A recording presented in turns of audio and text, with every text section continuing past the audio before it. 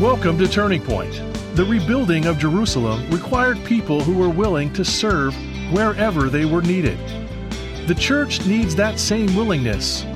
Today, Dr. David Jeremiah considers Nehemiah's vision for repopulating Jerusalem, a plan fueled by the commitment of its people. Listen now as David introduces today's inspiring message, Offering Yourself for Service. And thank you for joining us. We are in the book of Nehemiah and the 11th chapter in the midst of a series called 10 Steps to Spiritual Renewal. Today, this is the step, offering yourself for service.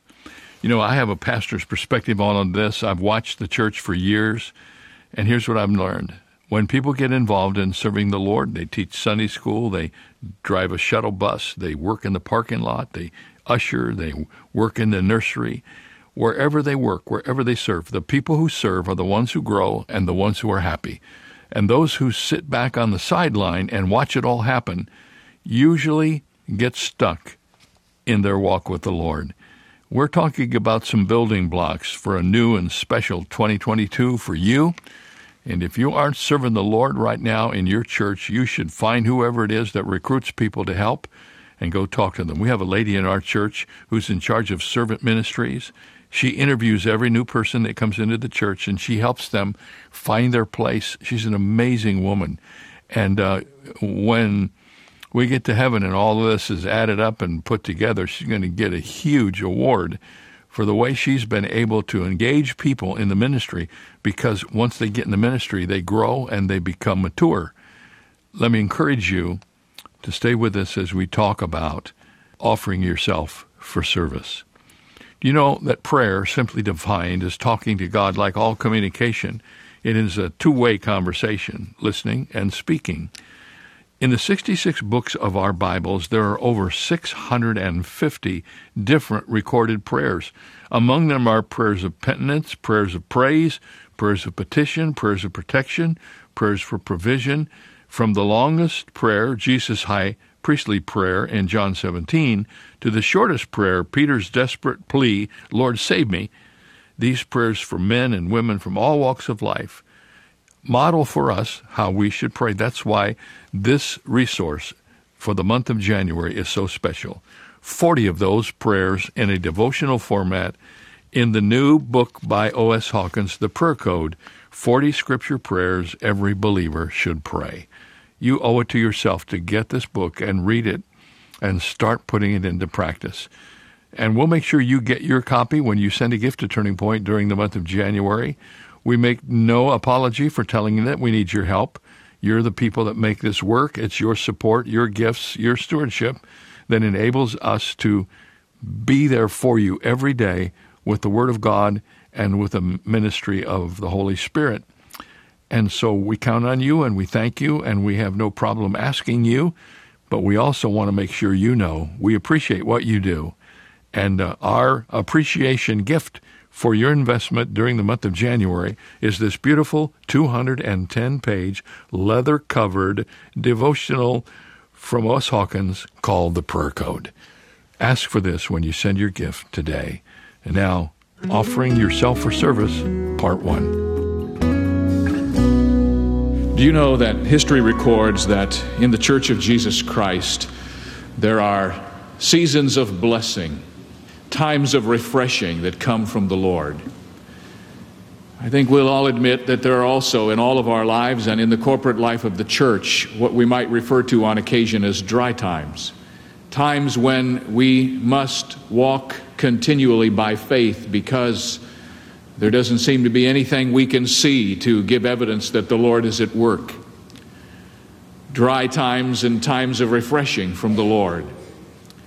It seems to me that when we're in those dry and difficult times, the thing which God requires of us more than anything else is that we be faithful, just to continue to do what God has called us to do. Whether we can see any evidence that He is blessing, we just must continue in faithfulness unto Him.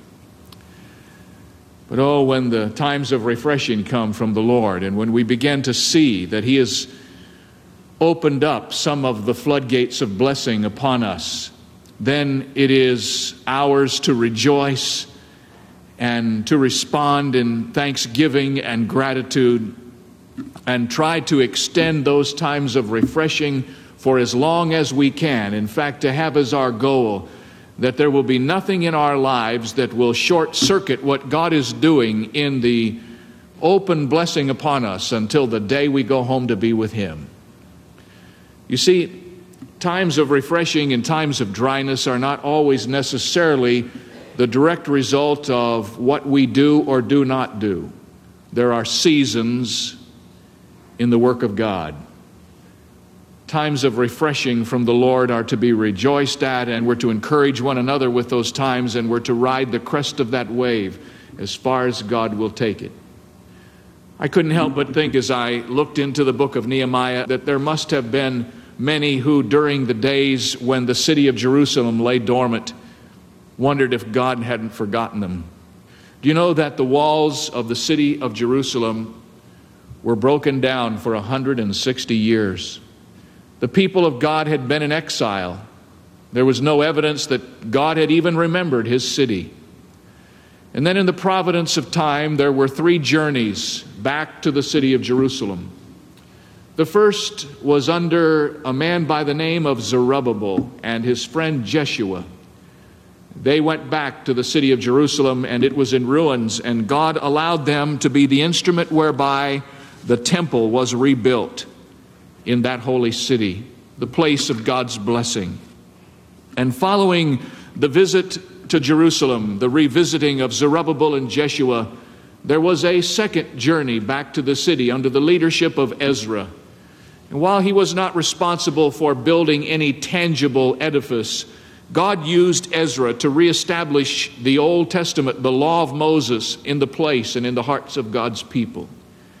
And then, of course, came the visit of the man we have come to know and love, the man whose name is Nehemiah.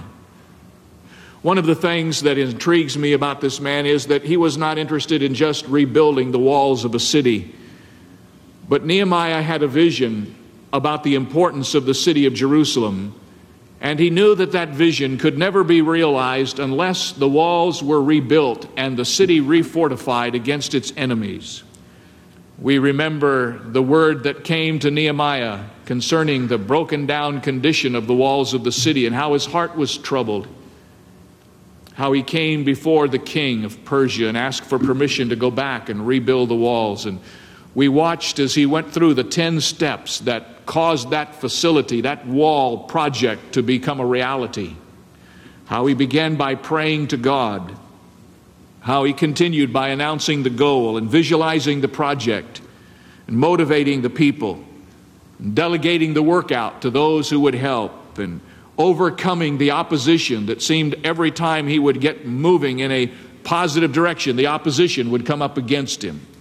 Removing the obstacles of the lack of faith on the part of his people. Handling discouragement from the inner turmoil that came when he wanted to build the walls and they weren't being built in the manner that they should be because of inner turmoil among the people. Then he was always challenged to keep people on course because he was constantly being encouraged to go in another direction, to be derailed from his objective.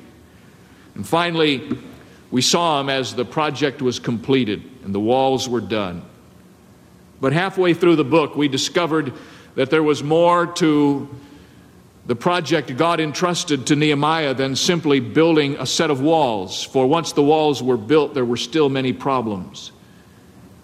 God's people, Israel, were now finished with the project, and they rejoiced, but there were still many problems. And we have looked at how God used Nehemiah and Ezra to bring the people back to a spiritual sensitivity so that once the walls were built, the people would be built as well. Back in the 7th chapter of the book of Nehemiah, we learned that there were some major problems that took place. In essence, from the first 3 or 4 verses of the 7th chapter of Nehemiah to chapter 11, where we will pitch our tent, there is a great parenthesis.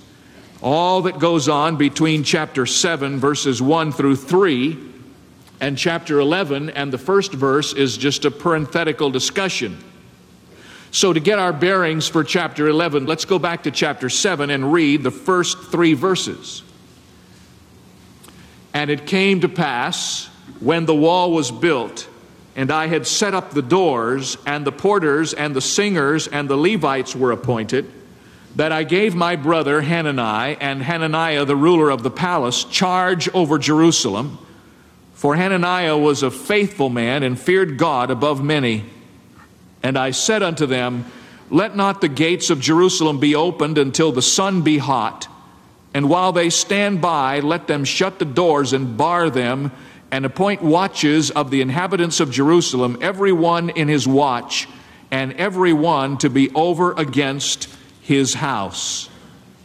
Now, as you understand those three verses, you need to understand that once the walls were built and the city of Jerusalem was now fortified, strange as it may seem, nobody wanted to live in the city. You see, Nehemiah wanted to increase the population within the walls of the city. He wanted to strengthen the garrison of Jerusalem because the fortress of Jerusalem demanded that there be many who would gather around the walls to protect it from the enemies. But everything indicates that there was much anxiety in the hearts of the people about the defense now of their city, which had been walled. So Nehemiah placed 2 men at the head of the fortification of the city. First of all, he chose his own brother, Hanani, whose name is mentioned here in the 7th chapter. And then he chose the commandant of the citadel of Jerusalem, a man by the name of Hananiah, who is described here in the 7th chapter as simply a man who was faithful, something that sets him apart from many of the other men that Nehemiah knew. He was exceptionally God-fearing. He feared God above many, says the Scripture. And that's another point that got Nehemiah's attention. So he put Hanani and Hananiah in charge of fortifying the city of Jerusalem and rebuilding the people within the city. Now, this was not an easy task. The danger of the times to which Nehemiah called Hanani and Hananiah is given to us here in the 7th chapter as we read that the gates were not opened until the sun was hot. That's a very interesting statement because the Levites usually opened the gates of the city at the first break of the dawn. But they were afraid to do that in the city of Jerusalem, and so Nehemiah instructed them that they couldn't open the gates of the city till the sun was full up and all of the darkness was gone, and in the full light of noonday, then the gates would be opened. An indication of the treacherous times in which those people lived.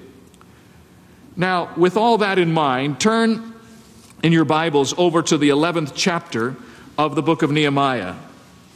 And while you're turning there, let me just remind you again that our picture of the city of Jerusalem is probably enlarged in our mind far beyond that which it ought to be. While we were in Europe, we visited a castle up on the hill over Salzburg, Austria. It was probably one of our favorite places, and it reminded me of the stories in the Bible and in medieval literature of the fortified cities. While it seems like a huge fortress, when you actually get in the fortress itself, it could never qualify as a modern city, nor could the city of Jerusalem, which Nehemiah had rebuilt in terms of its walls. Someone has said that the average size of cities in Palestine was 6 to 10 acres, and that the city of Jerusalem covered an area about the size of Central Park in New York City, the entire city. So it was built in a very compact way, basically for the purposes of defense. And as I mentioned, for 160 years, the city of Jerusalem had been an unwalled city. It had just been a dumping ground where people came and put their refuse, and there was no one who really wanted to live there. But now the walls are rebuilt, and it's really important that people move back into the city so that it can be fortified, and so that all the goals that Nehemiah had in his original vision for the great city of God would be realized. But we have a sad problem, for we read in chapter 11 that the rulers of the people dwelt at Jerusalem, and the rest of the people cast lots to bring 1 of 10 to dwell in Jerusalem, the holy city, and 9 parts to dwell in other cities. And the people blessed all the men that willingly offered themselves to dwell at Jerusalem. Now, there were two things that happened to repopulate the city of Jerusalem. First of all, they instituted a draft, just like the military draft. You see, they had one of the problems then that we have now. Nobody wanted to live in the big city. Everybody wanted to live in suburbia. And notice what it says here. All the people lived out in the parts outside of Jerusalem. They lived where their gardens were, where they were protected, where they weren't as apt to be involved in the kinds of problems that cities have. Nobody wanted to live in Jerusalem. Everybody wanted to live out in the countryside. Nobody wanted to be involved in urban life. Everybody wanted to be involved in suburban life. So Nehemiah got them all together, and he said, what we're going to do is draw lots, and we're going to draft families to live in the city. And 1 out of every 10 families was selected by means of the lottery, if you will, and they were taken back to the city, and 1 out of 10 families was drafted to live within the walls of the city of Jerusalem. That was the first way Nehemiah dealt with it. But the second way he dealt with it was he asked if there were any volunteers. And lo and behold, there were some within the group of the Israelites who had been a part of that project who believed in God's future for the city of Jerusalem to such a degree that they volunteered. And so we read in the second verse that the people blessed all the men that willingly offered themselves to dwell at Jerusalem. So there were two ways people got back there. Some were drafted and some volunteered. Among the 9/10 who remained outside the wall, some were strangely moved of God. When they saw the draftees moving into the city, some of the 90% who stayed outside the wall said, you know what? We need to go with them. We need to volunteer. And the word volunteer or willingly volunteered is a Hebrew word that means to have something impel you from within you. Inherent in the word is the idea of inner generosity or willingness. In other words, deep down inside some of those people, the volunteers were stirred up and they were impelled by God to move, and so they moved themselves, their families, lock, stock, and barrel back into the city. So we have now living in Jerusalem under Hanani and Hananiah, a group of people who've been drafted to live there and a group of people who have volunteered to live there. Now, when you take a look at that whole situation, you don't have any trouble in our culture imagining it at all. For instance, these people living in the suburbs were pinpointed by God to move from suburbia into the inner city, and they did it willingly and generously. Had they never volunteered, then the city of Jerusalem would never have prospered as it did, nor could it have ever withheld the enemy attacks that came against it in later years. There were literally some who saw the vision, who realized it was going to be tough, but who nonetheless volunteered to take the assignment to go back and repopulate the city of Jerusalem because they saw the greater good that was involved as opposed to the comfort of living in suburbia. Now, when you read the rest of the chapter, all you're going to see is a long list of names. Every pastor wonders what to do with such a list. And don't look at me that way, because when you read the Bible through, you don't know what to do with it either. I don't ever want to pass over anything, but I want you to know I'm not going to give an exposition of all these names. In fact, I'm not even going to read more of them than I have to. But I want you to note that scattered throughout this chapter are some interesting thoughts about the work of God as we approach it even in our day. First of all, if you look down through the chapter, you will discover that there are all kinds of people mentioned here. The variety of people involved in the service of God in the repopulation of the city of Jerusalem is overwhelming. There were provincial chiefs, and there were laity, and there were priests. There were men from the tribe of Benjamin. We're told 928 families of the tribe of Benjamin. There were 468 families from the tribe of Judah. There were leaders and overseers and laborers who were under orders. There were, notice verse 14, mighty men of valor. There were prayer leaders and worship leaders. You just name it, just about everything you can imagine that it takes to make up a community of God's people. If you read the chapter carefully, you will see one or two of these folks mentioned. But what I have done is go through the chapter and recognize that in essence there were 5 different kinds of groups of people who were mentioned in this chapter. And I just want to point them out to you quickly. And I have chosen a word for each of the groups. I'll give you the groups, then we'll go back and get the words, all right? First of all, group number 1 are those who willingly moved back into the city. We've already talked about them. They're mentioned in the 2nd verse of the 11th chapter. Group number 2 are those who did the work of the house. Notice verses 10 through 12. Of the priest, Jedaiah, the son of Jerub, Jachin, Sariah, the son of Hilkiah, the son of Meshullam, the son of Zadok, the son of Marioth, the son of Ahitub, was the ruler of the house of God, and their brethren that did the work of the house were 822. Those who did the work of the house, we are told, were counted, and there were 822 who diligently worked within the house, within the city. They all had distinct jobs, and they all had something to do, and their number was given to us. The third group is mentioned in verses 15 and 16, and these are those who were in charge of the outside work of the house of God. Notice, also of the Levites, Shemaiah, the son of Hashab, the son of Azrikam, the son of Hashabiah, the son of Bunai, and Sabethai and Jozabad of the chief of the Levites, now watch this, had the oversight of the outward business of the house of God.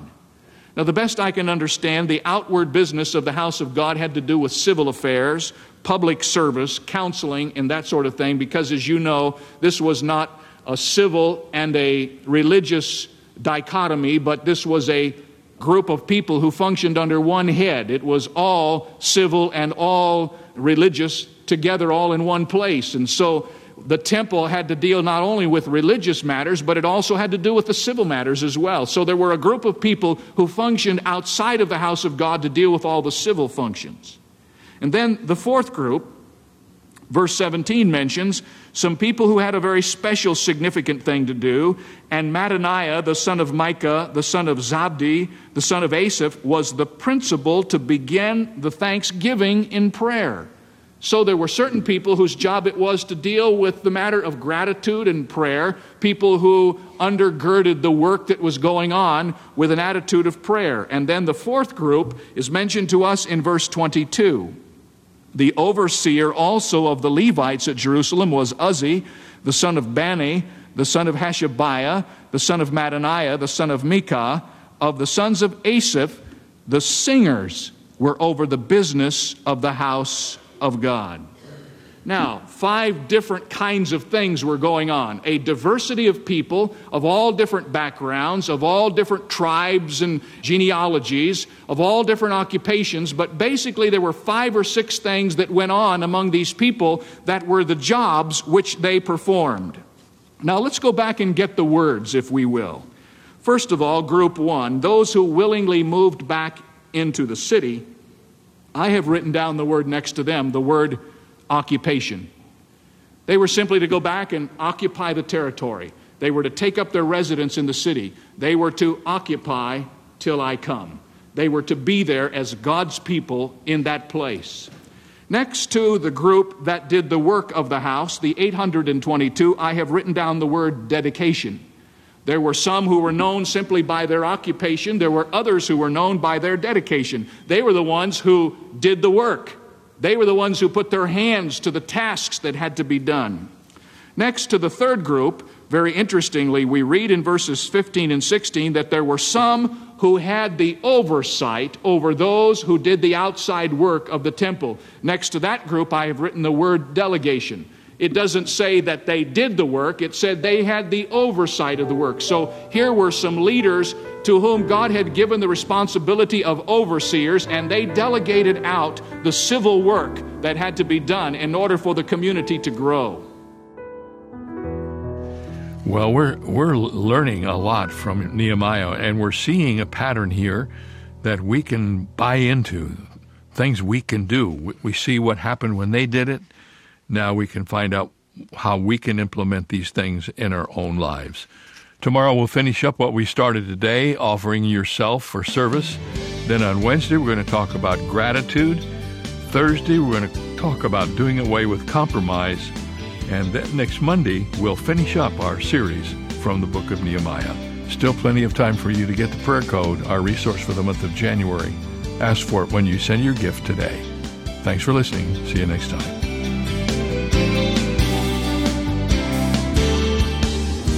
For more information on Dr. Jeremiah's series, 10 Steps to Spiritual Renewal, please visit our website, where you'll also find 2 free ways to help you stay connected: our monthly magazine, Turning Points, and our daily email devotional. Sign up today at davidjeremiah.ca/radio. That's davidjeremiah.ca/radio. Or call us at 800-946-4300. Ask for your copy of O.S. Hawkins' latest book, The Prayer Code, 40 Scripture Prayers Every Believer Should Pray. It's yours for a gift of any amount. You can also purchase the Jeremiah Study Bible in the English Standard, New International, and New King James versions, available in several durable and stylish cover options.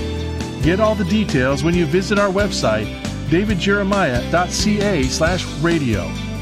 This is David Michael Jeremiah. Join us tomorrow as we continue 10 Steps to Spiritual Renewal, here on Turning Point with Dr. David Jeremiah.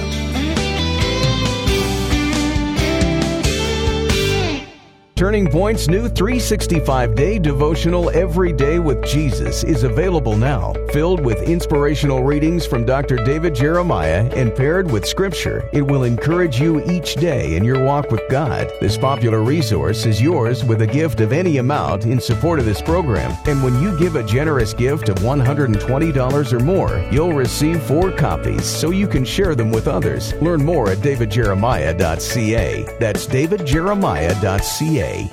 In all we do each day, Dr. David Jeremiah and Turning Point work to make a global impact for the kingdom of God. But we can't do it alone. That's where Bible Strong Partners come in. These loyal monthly supporters form the foundation of Turning Point, allowing Dr. Jeremiah to teach the whole counsel of God. Partnering with Turning Point enables you to share in the eternal impact of this ministry, leading people to Christ through our media and printed resources, multiplying Bible teaching broadcasts, presenting the gospel around the globe, and strengthening the saints. In appreciation for your partnership, Turning Point wants to provide you with exclusive monthly resources and study guides, member-only communications, an on-demand library of study content, and so much more. Are you ready to see what the Lord will do? Let's expect to change the world together. Go to davidjeremiah.ca/BibleStrong to become a Bible Strong partner today. That's davidjeremiah.ca/BibleStrong. We are familiar with the teaching from Scripture that everything we have comes from God. But I wonder how often we include in that understanding our good ideas. When we have a good idea, something really creative and helpful, do we give God credit for that idea? After all, if everything comes from God, surely that includes our creative abilities as well. Even the Roman orator Seneca observed that the best ideas are common property. That's a non-Christian's way of saying that the best ideas are the result of God's common grace and that He really deserves the credit. Everything, including good ideas, comes from Him. This is David Jeremiah, encouraging you to get on the road to new life. Discover God's creative gifts on Route 66. Route 66, driving the word home. Log on to Route66Life.com. Start your journey home today.